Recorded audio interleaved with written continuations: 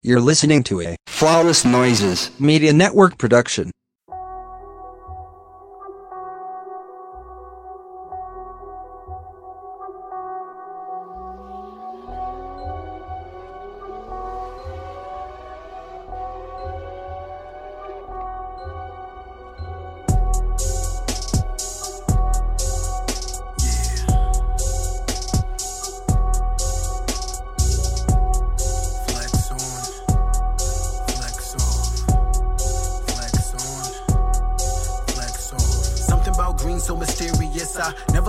I be digging and lusting. No, a bum bitch can't sit with us. And these broke niggas ain't getting shit but dust. They in my DM trying to get a pick of the butt. Your MCM trying to get a sip of this nut. All black on the six and the seats. Hello, and welcome to Gay Side Stories, where the gay shit goes.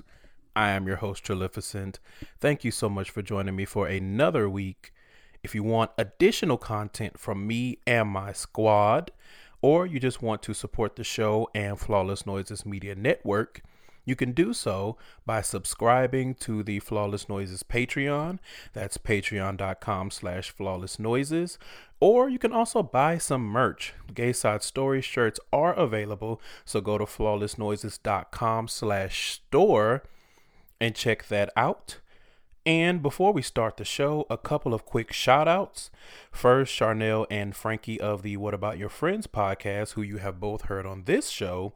They had another live show, so congratulations to them on that. I love seeing smaller independent podcasts be able to do things of that nature.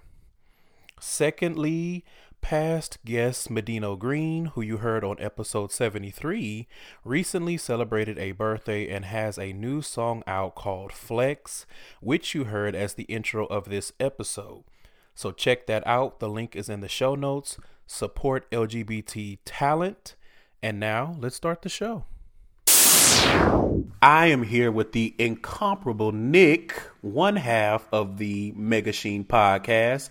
Shout out to his co-host Victor. Nick, welcome to the show. Hey, thanks for having me. And thank you for such a lovely introduction. You're quite welcome. So let's keep it going. And please tell people a little bit about what Mega Sheen is about. Okay, well, Mega Sheen is a gay and geeky podcast hosted by two black geeks of color. We talk about anything from comic books. We talk about sex a lot, video games, anything that is between those two realms. So this past episode, we had the screenwriter, director, creator of Final Destination, Jeffrey Reddick, on our show to talk about Final Destination, horror movies, all that stuff. And we've been doing this, since 2016? Oof. Ooh, come on, 3 years? Yeah, 3 years is coming up real soon. But yeah, we like what we do. I hope y'all like what we do. If you're not listening to us, check us out. We're on SoundCloud, iTunes, Google Play, Stitcher, and now Spotify. Yes. Yeah, that's a little bit about us. All right, that's what's up. So all of the information about the show and where you can find it will definitely be in the show notes. So if you missed any of that, don't fret. In the meantime, we're going to give you more of our lovely voices by moving on to the next segment, and that is the Queer Query. Question. First question. Which X-Men cartoon do you prefer? The animated series or Evolution? Without a doubt, X-Men animated series, because I was alive and I was watching that motherfucker when that hoe was live. And not to say that Evolution is not a good cartoon. It's good in its own right. However, when Evolution started, X-Men animated series was already over. And so I looked at Evolution as trying to be or emulate animated series, and that automatically turned me off. Plus they were in like a high school setting. And I don't like kids like that. And I was like, okay, never mind.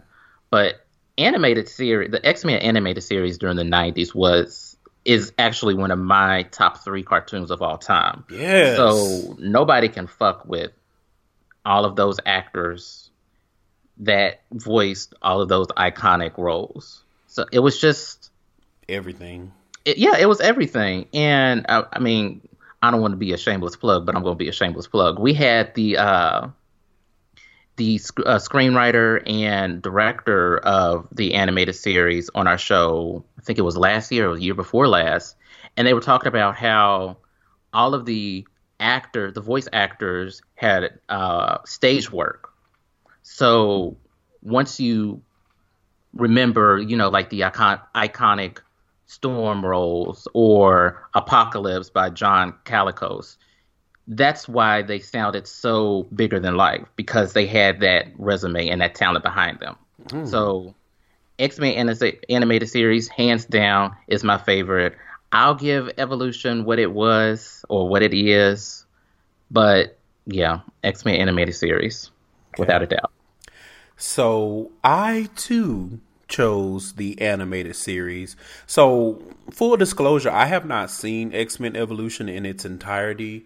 And I feel like we were kind of in the same boat. Like by the time it came, like you said, the animated series was over, and then they were like in high school, and I was like, Right. I wasn't particularly fond of the graphic style. Because I don't know. I don't like how they just kind of made them all like skinny and svelte, like they all had the same frame, whether they were man or woman or a beast.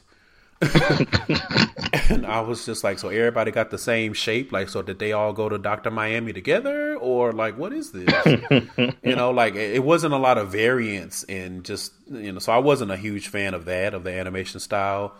So that was pretty much it. And so by default, I have to choose the animated series because listen, X-Men animated series is definitely in my top 3 as well. Based just on the Phoenix and the Dark Phoenix stories arcs alone. Let's talk about it. Let's talk about it because I have said on Megashine multiple times that the Phoenix Saga is at its heart a love story. And we didn't see that kind of story transferred into this kind of media before. So what was it? I think it was 9 episodes. You had the Phoenix Saga, and then you had the Dark Phoenix Saga afterwards. So this whole intergalactic battle over Jean was just everything to me.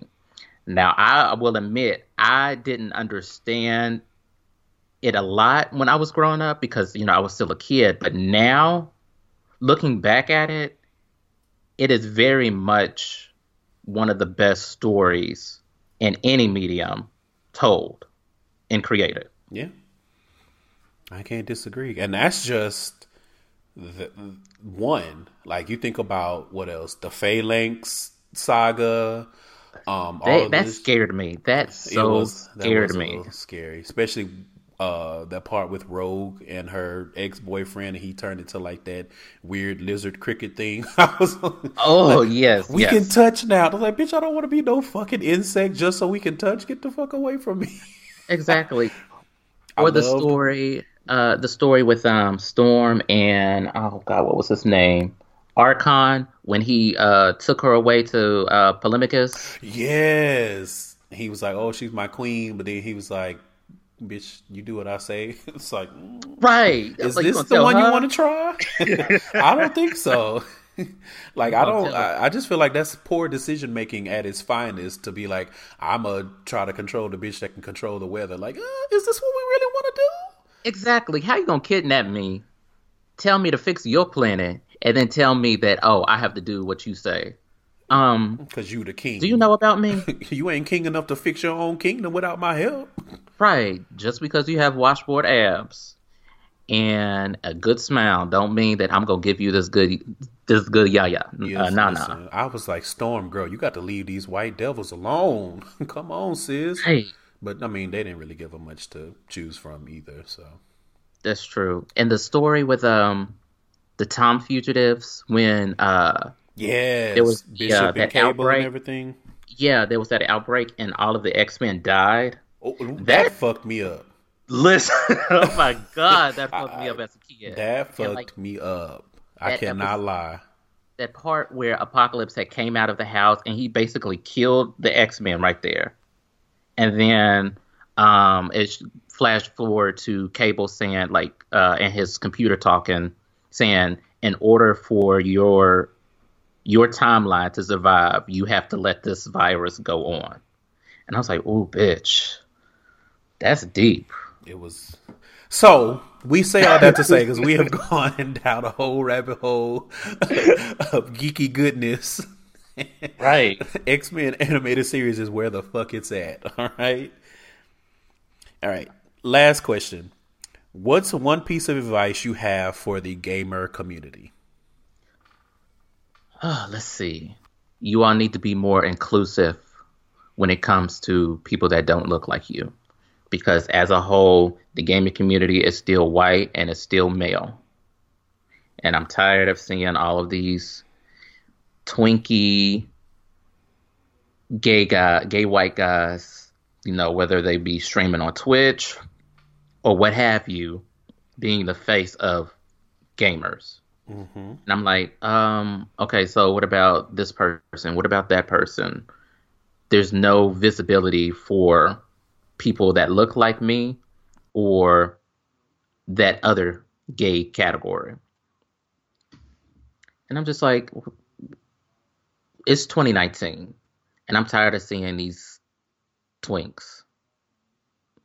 Like, so tired of seeing these twinks. My God, the motherfucking annoying. That is, and we can apply that way beyond just the gamer community, but agreed.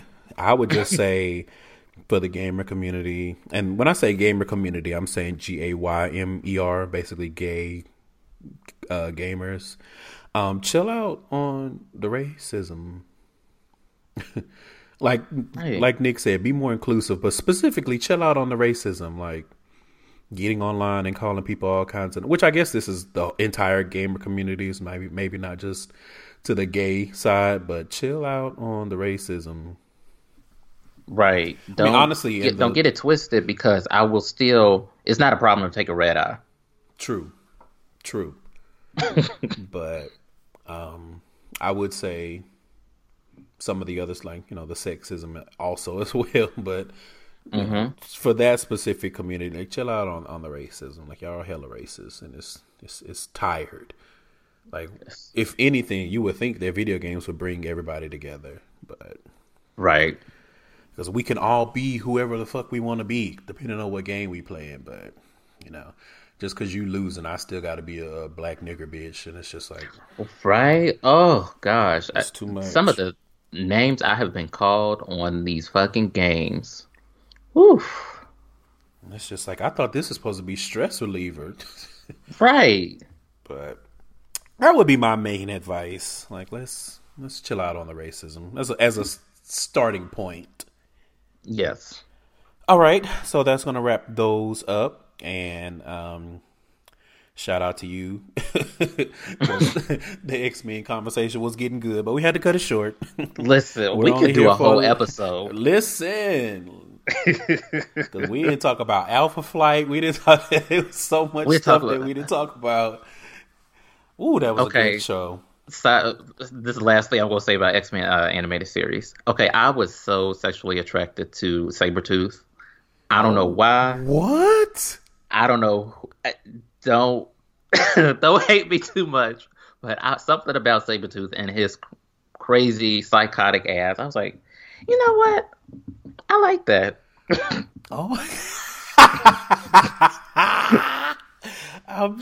I think that's a first. I don't think I've ever heard anybody say that before. Sabretooth? Sabretooth. Magneto. Yeah. I might need to talk to my therapist about that. But Magneto, I might be with you. Mm-hmm. Sabretooth, I don't feel like you would survive. I would go down swinging. Or you gonna go down bleeding. That's what you're gonna do. Well, I'll die happy. Give me that good wood, and then off with my head. Let's pray that it would. You know what? We're gonna leave that where it is. We'll pick that back up later. Next time we'll have you on the show. We'll have an X-Men geek episode, and we can, I can be your therapist and be like, so why do you feel like you're attracted to sharp teeth? Come on, beloved. But anyway, so this week's main topic, we are going to be talking about procrastination as it pertains to self-care. So the name of the article that I found to help supplement this conversation is called Procrastination Doesn't Come Out of the Blue. What's Behind Yours? And it was written by a man named Gary McLean. And it was written on HIVplusmag.com. So one of the things that I made an assumption about when I first saw this article and kind of read through it was that the self-care that they're alluding to was specifically talking about managing HIV. But I wasn't 100% sure. It feels like it was kind of written from that standpoint, but the points in the article are pretty universal, so we'll still talk about them. So to start off, he talked about some possible reasons for procrastination. So he started off by saying, my take on procrastination is that it's a way of having control in our lives. We don't like to be told what to do. We don't want to do things we don't like to do. And so we maintain control by deciding when we will get started on an undesired task. So how do you feel about that take on procrastination? I think it's very relevant, especially to millennials, because we grew up with the idea that we can do what we basically have the keys to the kingdom, and we don't need to. We can do anything we want. We can be anything we want. So when it's like mundane tasks, such as, for example, just say taking out the garbage, it was like, oh, I'll get to that later. Oh, I'll get to that later. Oh, I'll get to that later. And then it becomes a bigger issue and a bigger issue and a bigger issue until you got trash all up and through the house. And now you're like, oh my God, I don't know how it got like this. So I could see where he's coming from as far as this reason for procrastination. Yeah. My only observation on that is that it kind of makes an assumption that we're cognizant that we're procrastinating. And I don't agree that that's true 100% of the time. Mm-hmm. I feel like a lot of times we may be procrastinating on something and we don't even realize it until you look up at the clock and you're like, oh shit, I was supposed to have done XYZ an hour ago.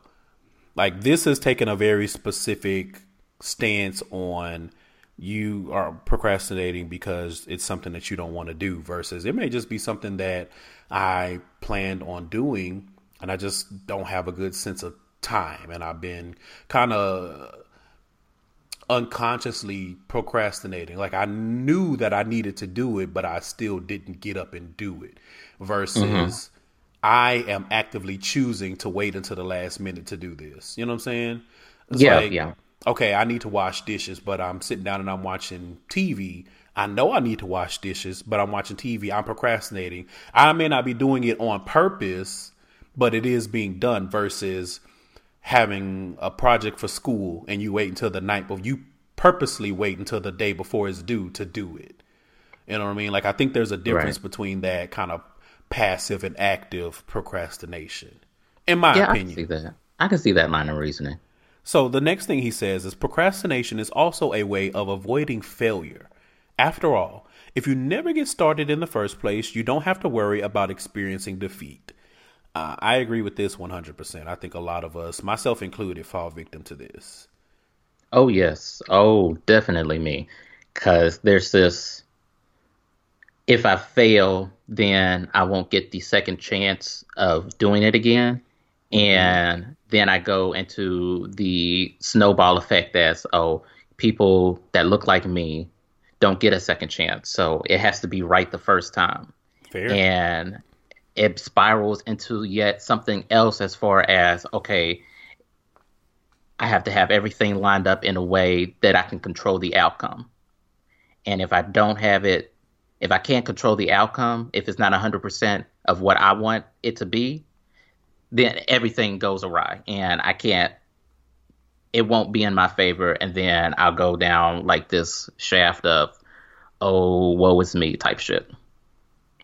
And that is something I know I have brought up in my therapist many times, like this whole fear of failure. And I'll get real personal with y'all. There's this thing that I know that I am struggling with as far as career, as what I want to do with my life. So this fear of failure keeps me locked in to what I know is true or what I know I can control, as far as I know that I have a job that I really don't like to go to, but so long as I'm going to it, then bills are getting paid and I have employment. Right. But taking that leap of, what if it's something else in another state, maybe in another country? I don't know what that outcome looks like because a lot of the factors are unknown and I can't control them. Strumming my pain with your feet. Listen, that was literally me until I made this move to Seattle. That was literally me. Like, I'm scared to move to somewhere that I don't know anybody or that I don't know how it's going to be. I don't know what the work environment is. Like, just so many unknown factors. So I definitely agree. I definitely can say that I, too, actively procrastinate as a way to avoid failure on some things. And there are some things that I'm just now realizing that I've been procrastinating on for like years. And so I'm starting to peel back those layers and try things that I didn't try before and do things that I never did before. And I want to add something to this because this is saying people procrastinate as a way to avoid failure. I would also venture to say people procrastinate to avoid success as well. Absolutely. And I can use myself as an example because there are some things that I know I need to do and I know that I can do and it'll be beneficial, but I'm scared of what that success is going to look like. How is it going to change my life? Is it going to be sustainable? And so the fear of succeeding sometimes is just as crippling as the fear of failure. It's like, I'm scared that I'm not going to be able to do it. But at the same time, it's like, I'm scared that I'm going to be able to do it because usually success catapults you to the next big thing. But you have to be mentally prepared for it. And success brings you into a whole nother light of people looking at you. Exactly. And not only looking at you, but having a new and potentially more stringent set of expectations of you. Yep. Like, you did XYZ and we've witnessed you doing it. So we believe that you can do A through Z now that you've shown us that you did XYZ. And it's like, I don't know if I signed up for that. Right. Like, I signed up to do XYZ. I did it. I feel good. I feel confident that I've done it. And people around you are like, no, you got to keep going. If you do one thing, you got to keep going. You got to keep going. You got to keep going. We have this push, push, push attitude in our society where it's like, don't stop, keep grinding, sleep when you're dead, all that foolishness. Which, anyway. And especially for minorities and Black people, since we've been at such a disadvantage since we were stolen and brought here, that expectation of keep going and keep going, this success is always this never ending or never reaching goal. So a lot of that fear of success stems from issues that we have brought on ourselves through, whether it's, trying to be better than, because I always go back to that scene from Scandal when Eli Pope came and he told Olivia, he told her that black ass the first moment when he said, "I told you what? You have to be better than everybody else. Okay. I didn't tell you to go sleep with this motherfucker president. You could at least slept with the chief of staff. You could at least been a lesbian and ate somebody's bus, or puss. Like, come on now. Why'd you sleep with a president?" Well, yeah, but he was like first lady. He was like, that ain't shit. Right. It really isn't. He's like, first why lady not? Ain't shit. Yeah, why not have you, like, if you're gonna be sleeping with him, why not have your sights set on chief of staff or this or that? Like, yeah, I definitely do agree. And I would also add that now that we've gotten into the conversation, I can see fear of failure as like a generational curse type thing. Like I think in my head of so many people that I knew growing up, or so many examples that we see of mostly black, but other minorities sometimes too, that there's so many people with like hood mentalities or like these defeatist mentalities where they don't even want to try because they don't want that burden on them of, you succeeded, now you got to bring the whole family with you. Kind of similar to what I was saying before about being afraid of success. But I think on the other side, it's not just I'm scared of succeeding because of what it's going to propel me to, but it may also be I'm scared of succeeding because of who's going to latch onto me as I propel to the next thing. Right. You have all this success, but then you giving $20 to help Junior's college fund, you give him $50 to help get somebody's braces, and then all of this success, and you don't have anything to show for it. Exactly. A good example of that is a lot of the athletes, where as soon as they start getting some money, they either feel like, because they've been programmed to feel that way, or they have people around them with their hands out, and they feel like, I got to take care of my whole family. I got to take care of my mama, buy my mama a house, and pay my mama bills. And then here come Uncle Jimmy that I ain't seen since 1992. He got his hand out. I got to give him some money. And here go my homeboy that I grew up with. He wants to be in on everything, so he's going to be my road manager. You know what I'm saying? And it gets to the point where you've surrounded yourself with people who you really haven't vetted, because family needs to be vetted too. Let's not mince words on that. And now you're in a situation where it's like your success has made it to where it has actually morphed into a burden. And so I think on the front end, a lot of people procrastinate or talk themselves out of doing stuff, either or, so that they don't have to deal with that, because they already know. It's like, okay, I don't want to be, or if I'm going to be successful, I need to be independent first and then be successful, because I know if I get successful now with my family around me or with my friends around me or whatever, people going to have their hands out. People going to be having these expectations. They're going to try to tell me that they are responsible for my success. And so it's a thing where it's like, I would rather not do it than have to worry about my dad, who ain't paid child support in 8 years, coming around on some shit, acting like he Drake daddy, expecting to have champagne and bitches. And it's like, you ain't even been around. Why do you get to take advantage of it? You know what I'm saying? So I can see people just being like, I'd rather not, or I'm going to take my time doing it because I'm trying to not have to deal with that. Nigga better have some sparkling wine. And a seat. Right. More importantly, a seat. Okay, so the last thing says, human beings get attached to our day-to-day routines, even if they aren't working that well for us.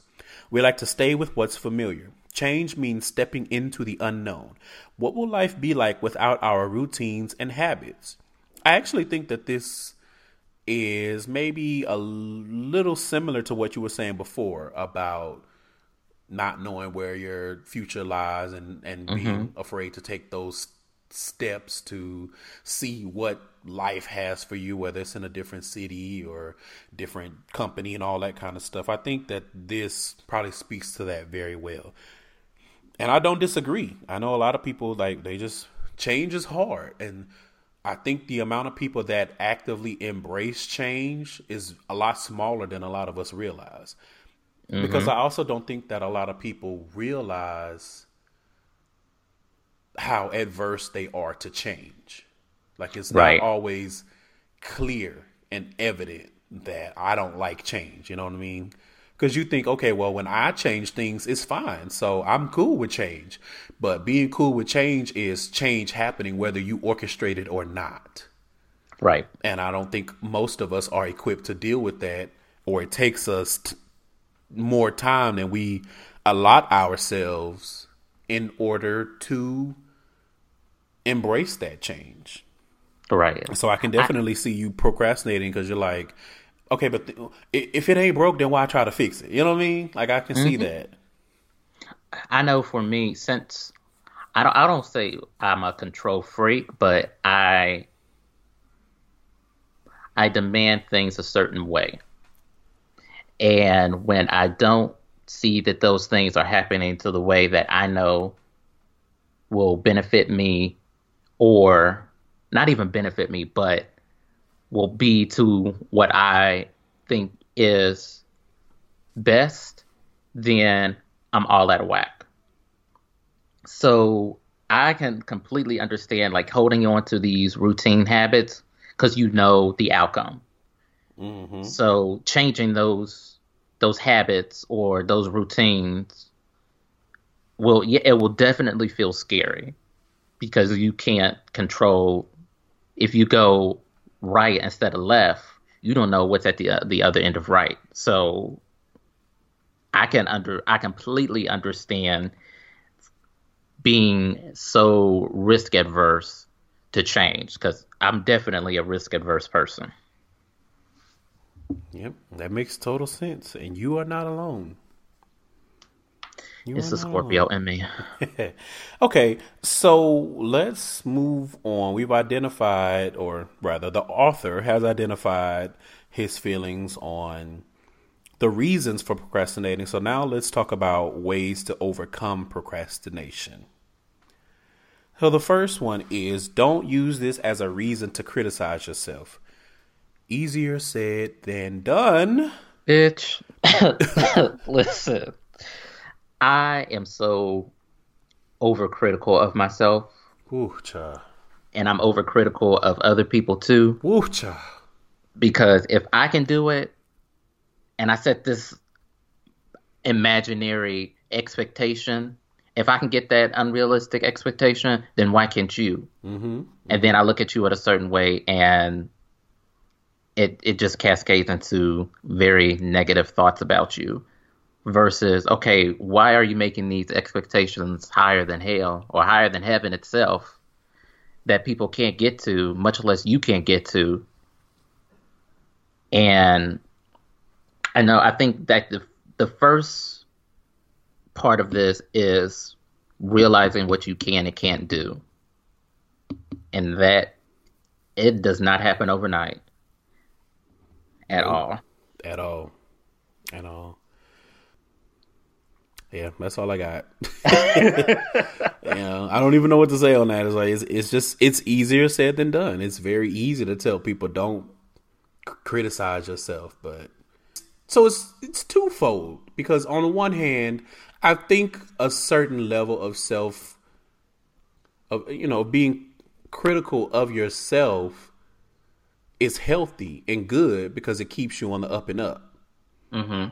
But it's a very thin line and a fine line between a healthy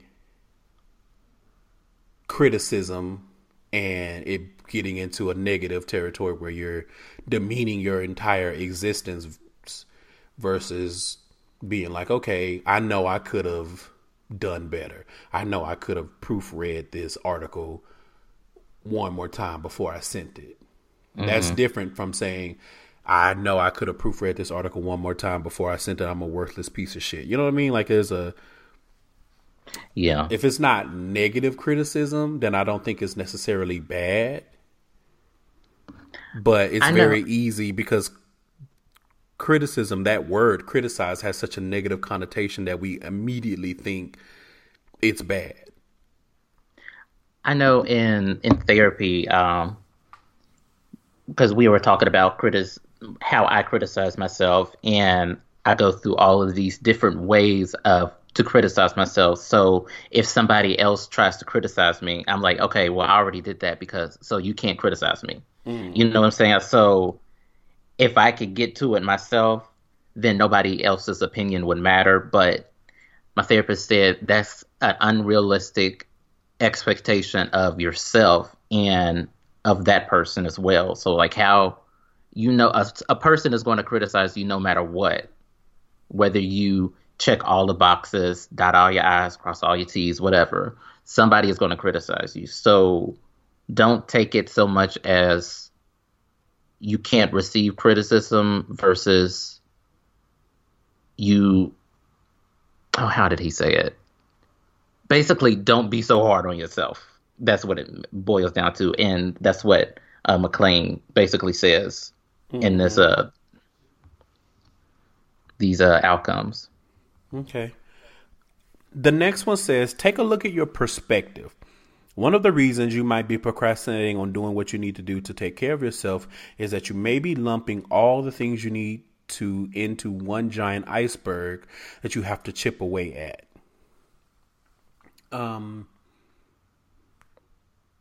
I can see this. I can see you to the point where some people, they have a hard time picking tasks apart into manageable sizes.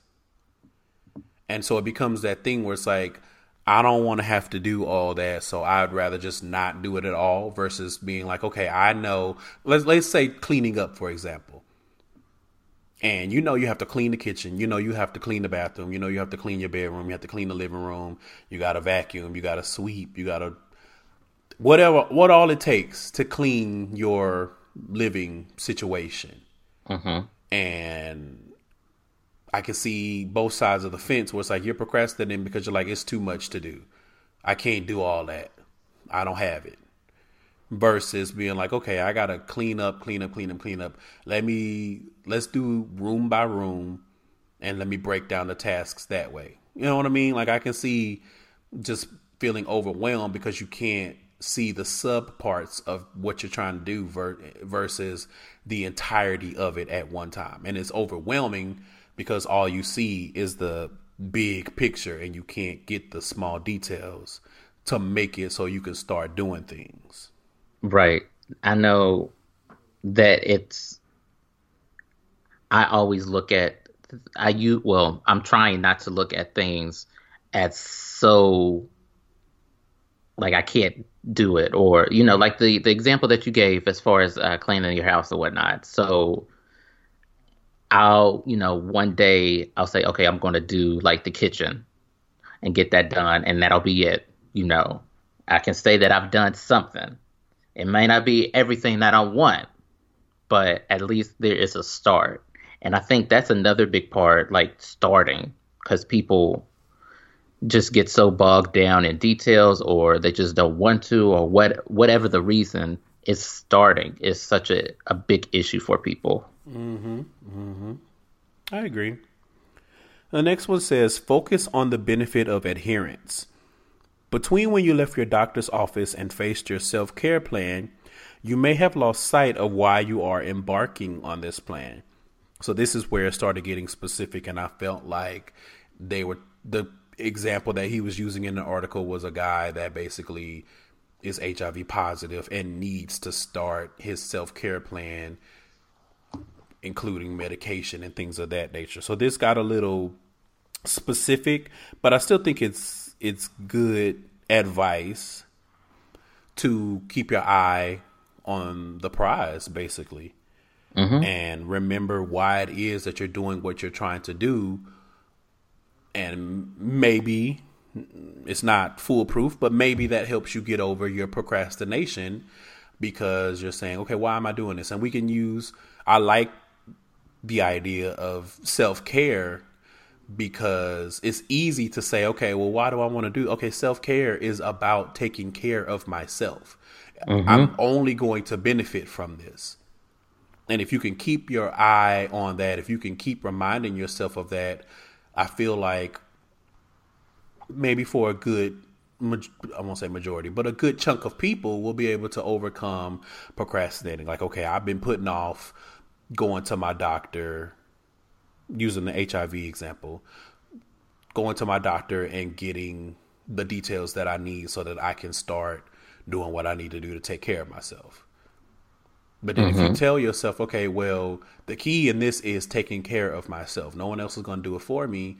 So maybe that helps you get over it. I don't know.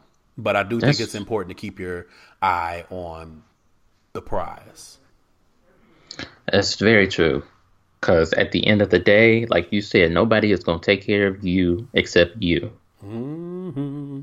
I mean, unless you're lucky. Because listen, I was watching this show on Netflix called Yummy Mummies. And Yummy Mummies. Oh, God. Well, they're Australian, so, they call mommies mummies instead of... Oh, okay. Bitch, I was... Yeah. I was like... Yeah. Because when I first saw the title, the first thing that popped into my head, remember that cartoon Mummies Alive? Oh, I think so. What network was that on? I don't remember. I just remember always being like, Mummies alive! And I'd be like, why are the mummies alive? But no, this is about like affluent women, white, of course, that are about to be mothers. They're pregnant. But I say that to say because there's this one lady who basically has like this guy that waits on her hand and foot, buys her all kinds of shit. Like, he's real romantic. I mean, never mind, let me not say that. But and I think that's one of the rare instances where you're like, I can depend on someone else to take care of me. But for the average person, especially in the LGBT community, we got.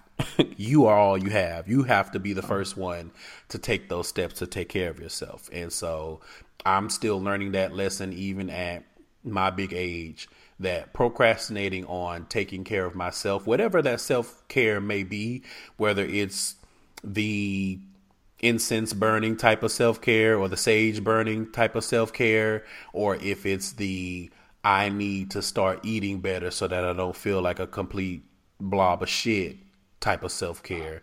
Either one, it's important to remember why it is that you need to do it, and hopefully that helps you do it. And I'm getting to that point now where it's like, okay, it's more than just knowing why I need to do it. I need to just start, like you said, but I have to keep my eye on the prize to kind of keep myself motivated.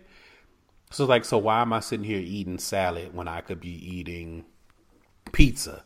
Keep my eye on the prize. Salad may not be as satisfying, but my body will respond better than if I have greasy pizza. You know what I mean? Yep. So the next thing says, break your self-care plan into the elements. Shift your perspective away from that big iceberg you may be turning your self-care plan into. Instead, consider the elements that make up your self-care plan. And I think I kind of talked about this a little bit, about breaking the tasks down to manageable sizes. And then you kind of don't realize what all you've done. You know what that reminds me of? It reminds me of in Forrest Gump when he did all that damn running. And they were like, well, why are you running? He was like, just because I felt like it. You know That's true. That's true. And it was like it wasn't like a planned type thing, but it was like, look how much I've done. Look how far I've gone. I didn't even realize that I had run that far. And I think if you take some tasks sometimes and you break them down and then you look back, you can say, okay, like your example, okay, I know I'm going to clean the kitchen. And part of cleaning the kitchen, I got to wipe down the cabinets. I got to wipe down the counters. I got to sweep. And I got to wash the dishes. And by the time you accomplish those 4 things, you look back and you're like, I did a lot. I didn't realize how far I ran, a la Forrest Gump. You know what I mean? Yeah, So absolutely. I do think That it's is a good very example. important to break stuff down. Yeah, because I know I'll list out what I need to do some days, and I'm like, how the fuck am I going to get all this shit done? I was like, okay, so let me pick the one that I know I can get done a certain day and then go from there. And it takes time because these kind of steps are not, if they're not in your wheelhouse naturally, or that you haven't worked on or applied, they're not going to come like overnight. It's just going to, it takes time. It takes a lot of time to change habits that you've always had. Absolutely. So the next thing says, and I think you already talked about this a little bit, select the most important priorities. And then you go back to the doctor example, and it says you might ask your doctor to help you. To best take care of yourself, what are the elements of your self-care plan that you need to address every day? And I think overall, if we go bigger than just the specific example that they're using in this article, priorities always rule, and it doesn't matter what aspect. Like, you have to have your priorities in order, in order to succeed. Now, I say that to say not everybody's priorities are on the up and up, so keep that in mind. I just want to be clear, because you can be saying, okay, you got to have your priorities in order, but my priorities may not be the same, or they definitely are not going to be the same as the next. And let's say, we're talking about a fuckboy. A fuckboy's priorities are going to be way different. So just be cognizant of, it's more than just, you got to have beneficial priorities. And those are the ones that you need to really shift to the forefront. Because if you make your priorities some bullshit, like my priority is to make sure I wake and bake, and my priorities is to try to get as many numbers as I can from the DM. Like, you know what I'm saying? Like, if your priorities are full of shit, then this is not going to benefit you. Right. But if your priorities are important things, if your self-care plan is one of your major priorities, if you are one of your priorities, that's a far bigger cry than having priorities and prioritizing them accordingly. Because we all have free will. Our priorities could be anything, but if they some whack shit, then you're not doing anybody any favors. You're really not, and you basically doing yourself a disfavor. Absolutely, but people in those positions, they don't have that level of self-awareness. Can't get right, hit asses. So the next one says, commit to a manageable number of priorities and get started. I think we've hit these points a little bit, but I do think it is important in this point of having a manageable number of priorities. Like I said, you may prioritize your life, but if you have 20 things that you feel are important and you prioritize 18 of them, you're still not doing yourself any favors. Because you're basically saying, I have to get basically these 20 things done. And it's like, well, that's not really the point of prioritizing. Your whole list of things cannot all be priorities. Like, there's just no way for you to accomplish anything in that, you know what I mean? Like, it's going to still be overwhelming. You're still going to be dealing with that iceberg, because you've made your whole priority list the iceberg, versus saying, okay, you may even have to prioritize your priorities or your priority lists. Yeah. You know what I mean? Like, if you have to dive down that deep, then you just have to do what you have to do. But I do think the smaller amounts of priorities and the smaller amounts of absolutes that you have to do and accomplish, the easier it is to start. And once you get momentum, then you can start taking on bigger slices of the pie, so to speak. But it usually is a failure in the making if you like, and I don't know why, maybe I'm hungry right now, but I like if you sit down and you're like, I'm gonna eat this whole pizza versus being like, okay, I'm gonna eat a couple slices and see how I feel. You know what I mean? Like that to me is the difference potentially between failure and success, because it's like I'm eating to get full, so I may be a couple of slices and maybe half the pizza, maybe the whole pizza, versus being like, I'm gonna eat this whole pizza. Right. Yeah. It's like, well, you may be setting yourself up for failure from the beginning. Fuck around and have indigestion, and now you on the toilet. Especially if you eat the wrong place's pizza. Ugh. What's up, Papa John's? Oh, like Pizza Hut too. Really, all of the chains. I'm sorry, no shade, but y'all used to be better in the '90s, especially Pizza Hut, girl. Oh, I like Pizza Hut. I mean, I do too, but I'm also, I eat trash, and I admit that. But I'm also, I can be honest. Pizza Hut used to slap in the '90s. Oh, will you get them personal pan pizzas back in school? Everything. When that stuffed crust pizza came out, you couldn't tell me shit. You couldn't tell me shit. If my mama ordered a stuffed crust pizza, let me tell you. Okay, it was money. I'm trying to take some to school because everybody got to know that I had a motherfucking stuffed crust pizza, bitch. When Ma ordered pizza, we thought we was mad money, honey.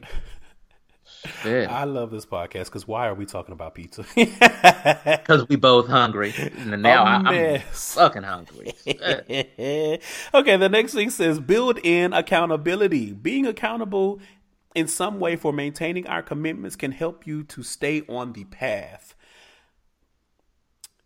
Accountability is such a tough subject because so many people flee from it, for lack of a better term. But I agree. There's no point in setting priorities and getting started on your priorities if you're not going to hold yourself accountable, because how can you succeed? Right. And you can't sit back and expect someone else to do it for you.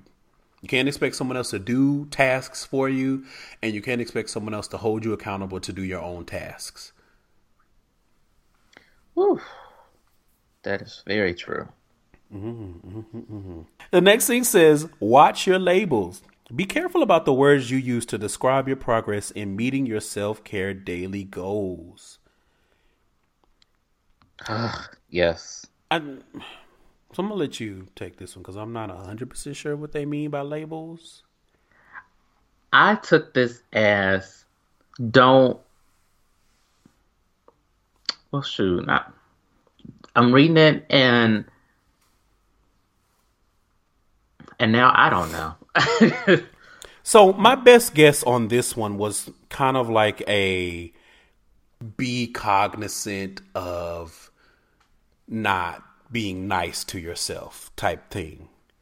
You know what I mean? Like if you label yourself as a failure, if you label yourself as lazy, if you label yourself as XYZ, then maybe you start to absorb that and you start to believe it, which will add to your procrastination, because it's like, if I need to accomplish XYZ, but I'm going into it with the defeatist mentality, then I'm going to be less likely to get started because I feel like I'm not going to succeed anyway. I'm going to fail anyway. Goes back to that fear of failure. You know what I mean?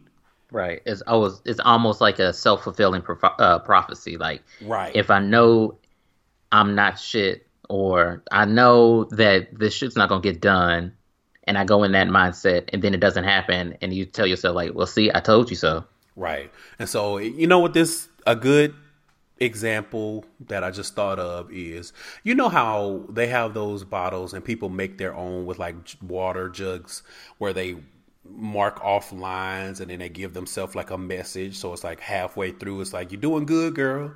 Yeah. And then 75%, it's like, you are high the fuck drated. And then whatever the top, you know what I mean? So I kind of feel like it's the difference when they say label of, okay, if I'm only 20%, 25% done, then I still need to be positive in how I label that progress. So instead of saying 25% done, you still got 75%, you lazy bitch, you can be like 25% done. I've come a fourth of a way. I only got 3 more fourths. And you know what I mean? Like, I think it's that difference between positive and negative reinforcement. At least that's how I interpreted this one. Yeah. Yeah. The next one says, give yourself some encouragement. It's nice to hear positive words from others, but you'll be that much more successful if you can create your own inner motivation. Now, so I read this one and I was like, first of all, don't come for my wig. Second of all, easier said than done. Third of all, where are the detailed steps on how to accomplish this? Exactly. Like, you asking for a lot on this one. and I just got this wig glued on. Listen, especially for those of us that are dealing with mental health illnesses, like, come on. It's not easy to just be like, you need to motivate from within. Okay, how? Where's the how-to guide? I know a good example of this from my experience is I had moved, across town away from a gym that I really like to go to. And the gym was now out of the way. And so I was like, oh, I don't know if I can want to go to the gym. So I just canceled the membership. And this was probably back around August or so. And I'm the kind of person that I need to get into a gym to have that time alone, exercise, and get my mind right. So for like all of this time up until now, I didn't go to a gym, and I felt my mood changing. And I would always look up gyms around that were closer to me or on the way from work that I can hit and then come to work. But I never took the step further. So about like sometime last month, I was like, okay, I'll go to this gym, see what it's all about. Maybe I can get like a discount on the membership or whatever. And finally, I made that step. They came back and say, oh, we can give you this amount, yada, yada, yada. I was like, okay, cool. And in addition to that, I signed up to the gym. And yesterday was my first full day back at the gym. And I felt like if I hadn't started the process of looking at the gyms or either applying for like a discounted rate, then I would still be doing I don't know if I can fit it in my schedule, or I don't know if I can afford it, or, that type of stuff. So I can see that those first steps were not so much as me saying verbatim, this is how I'm going to encourage myself, but it did encourage me to go further than those steps. Okay, fair enough. I think this one is so difficult because we're all motivated by different things. And a lot of us don't even know what motivates us sometimes. Or maybe I'm speaking for myself. Maybe I'm twirling my own wig right now, but I struggle with that because people are like, well, what motivates you? I'm like, bitch, I don't know. Money? I don't know. I don't know. Yeah, so it can be tough. I've always said self-analyzation, if that's even a word, self-analyzing is such a sticky and hard task. Mm-hmm. Listen, that's a word right there, because Lord of mercy. Right, because we can always do it with other people. We can read them down or talk about this, that for the other person. But once you actually have to examine your own self, then that's a whole nother story. Absolutely. And we won't even talk about how many people are scared of that. Right. Oof. They don't want to do that work because that self-actualization is uncomfortable. I talked about that before, how uncomfortable it is. You have to be mindful of that. It's not easy. You have to be honest with yourself. Also, not easy. It isn't. The next thing says, develop a plan for increasing your adherence. Success creates more success. And this is easier said than done also, I feel like. Yeah. And I think that can be wrapped up into some of the other ones that we've talked about. Yeah, as far as developing a plan. I agree. Take a step back. Procrastination might not be the only reason you aren't successful with your self-care plan.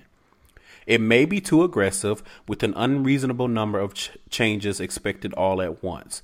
You may have aspects of your plan that are just too difficult for you to accomplish, or that just plain don't fit with the way you live your life. And I think this goes back to what we were talking about before when I was saying that your priorities need to make sense. Otherwise, what are you doing it for? You're not going to make any progress towards whatever it is that you're trying to accomplish, whether it's with your self-care plan or a project at work or whatever the case may be. If you prioritize and you focus on the wrong things, that can be an adherence. But I agree with this too. I think, and I can use myself as an example. So whenever I tell myself, okay, fat bitch, it's enough of being fat, get back in the gym or whatever. Whenever I go to the gym, I always historically have gone way too hard when I first go. And so my body's super sore, and it drastically decreases the chances of me going the next day or whatever the next scheduled day, because I went too hard. I did too much. And I think that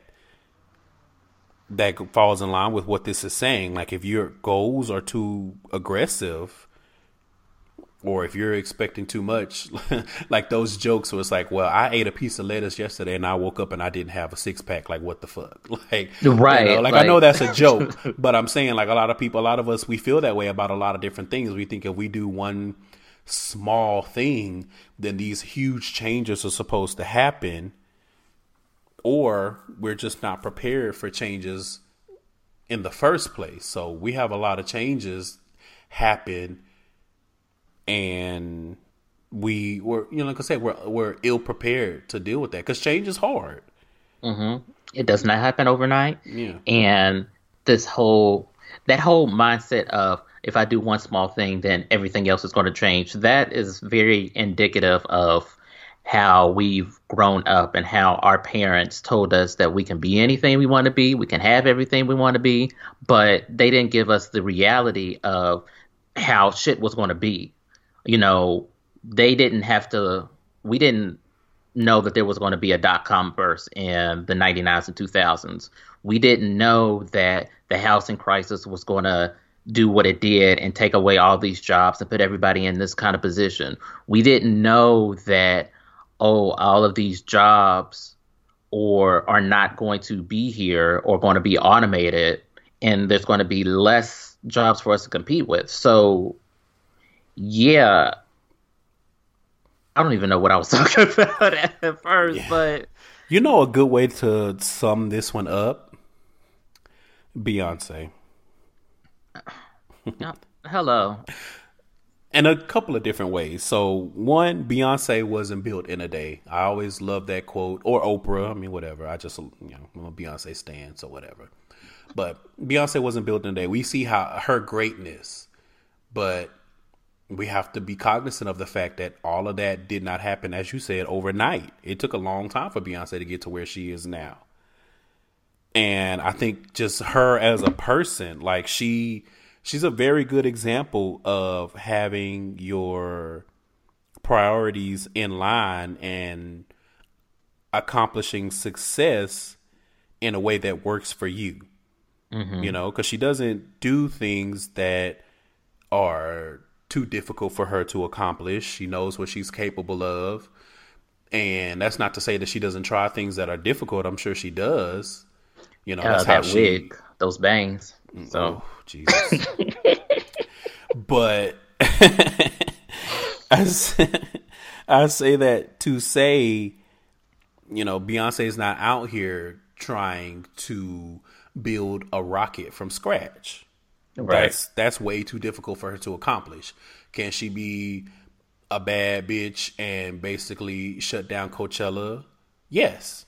And she did. She knows what she's capable of.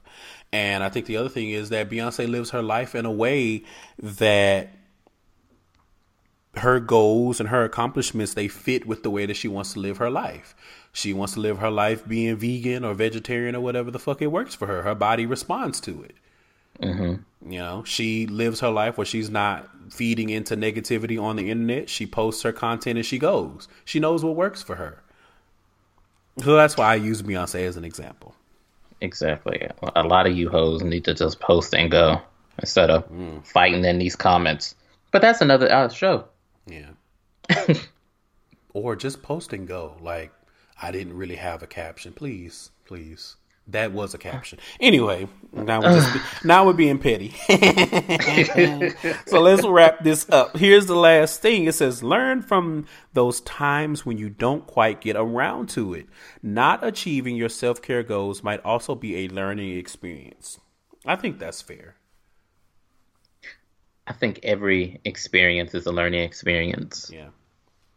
No matter how small or big it is. And if you're willing to receive those things that are learned. Absolutely. You got to be willing to be open to those lessons. Otherwise, you're not going to learn anything. But yeah, I agree. And otherwise, those lessons are going to come around again, and they're going to be harder. Yep. Or they're going to smack you around even harder. Like, oh, you didn't learn the first time? Right. And then you really in trouble. And now you mad at me. Yeah, now you mad at the world when you already went through this multiple times and you didn't learn. Isn't that why they say history is important, so that we don't repeat the same mistakes? Yes.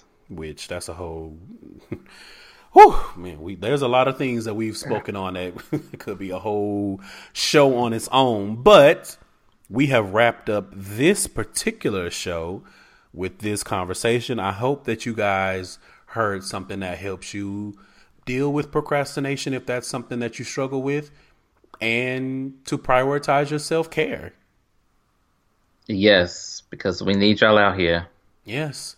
We can't take over the world, and I'm speaking specifically to the LGBT community, if our priorities are out of whack and we're not doing what the fuck we need to do. And being accountable. Ooh, Lord, gave me and y'all. Anyway, Nick, thank you so much for being on the show. I really enjoyed this conversation and speaking with you. I did too. Thank you so much for inviting me. One more time, tell people where they can find you and your podcast. Okay. For the podcast, we are at Megashine Pod on Twitter. You can like, rate, subscribe to the podcast on SoundCloud, iTunes, Google Play, Stitcher, Spotify. Give us 5 stars because 4 or less don't matter. If you want to follow me and listen to my ramblings of craziness, I'm at Porter Pizzazz. Victor's at Wonderman5, my co-host. Yeah, that's about it. All right. So you guys check out Megashine. Get your gay, geeky goodness. Oh, yes. Come on, alliteration. I love a good alliteration. And we're going to alliterate right on out of here. Bye. So that's that on that. Another show in the books. Real quick before we get out of here, chime in. If you have thoughts on what you've heard, sound off. Use the hashtag GaySidePod when you're live tweeting or posting about the show. As a brief reminder, you can listen to this show on Anchor, Spotify, Apple Podcasts, iHeartRadio, countless others, or whatever your favorite podcast app is. Send in any gay side mail to gaysidestories@gmail.com. And that can be letters, compliments, show topic ideas, stories, pitches for being on the show. If you want me to be on your show, send all of that stuff to gaysidestories@gmail.com. Take a moment to go over to Apple Podcasts and leave a 5-star rating. And if you really love what I'm doing here, write a review. That's how people find us. And despite how Apple treats that podcast app, it is still the biggest hub for podcasts, and we want to be seen. With all that being said, thank you so much for listening. And as always, make sure you're sharing this podcast with others. I appreciate the likes, but reposting and resharing could potentially turn into a new listener. Remember, you can also find me on Ratchet Ramblings with Jeremy and Candace, discussing Black reality TV shows and being probably offensive, but it's all in good fun. Lastly, I say this all the time, and I mean it. Love yourself. And whether you're top, bottom, verse, however you identify, protect your walls or they will crumble. You do not want to be out here with walls like ancient ruins. And I'm out. See you guys when I see you. Wait a minute, now I gotta fix my crown. A lot of niggas out, but who got this sound? Y'all run the block, but I run this town. The fresh pants on their neck, I ain't playing around. I told y'all, now I gotta bust they balls. Niggas out here really got the gall. So I'ma talk my shit, I'ma piss them off. Get them hot and ready, then I'm dipping off. Hot damn, who you know fine is this? Who you know rhyme got the lineman's grip? Who you know got him in line to lick? I got the laxy flow, it's about time I shit. Now I got him flexing. Son of the future, I'm Elroy Jetson. Let me coach you, I'll teach you a lesson. How to dick him and dip, no questions. Y'all niggas cramp my style and look crazy. Niggas tryna ride my wave, I'm too wavy. I'ma still pop my shit till I'm 80. You know you made it when the internet is hated. It's a dog eat dog, and you ain't got the bite or the bark. You can't leave a scratch or a mark. You a guppy tryna swim with the sharks.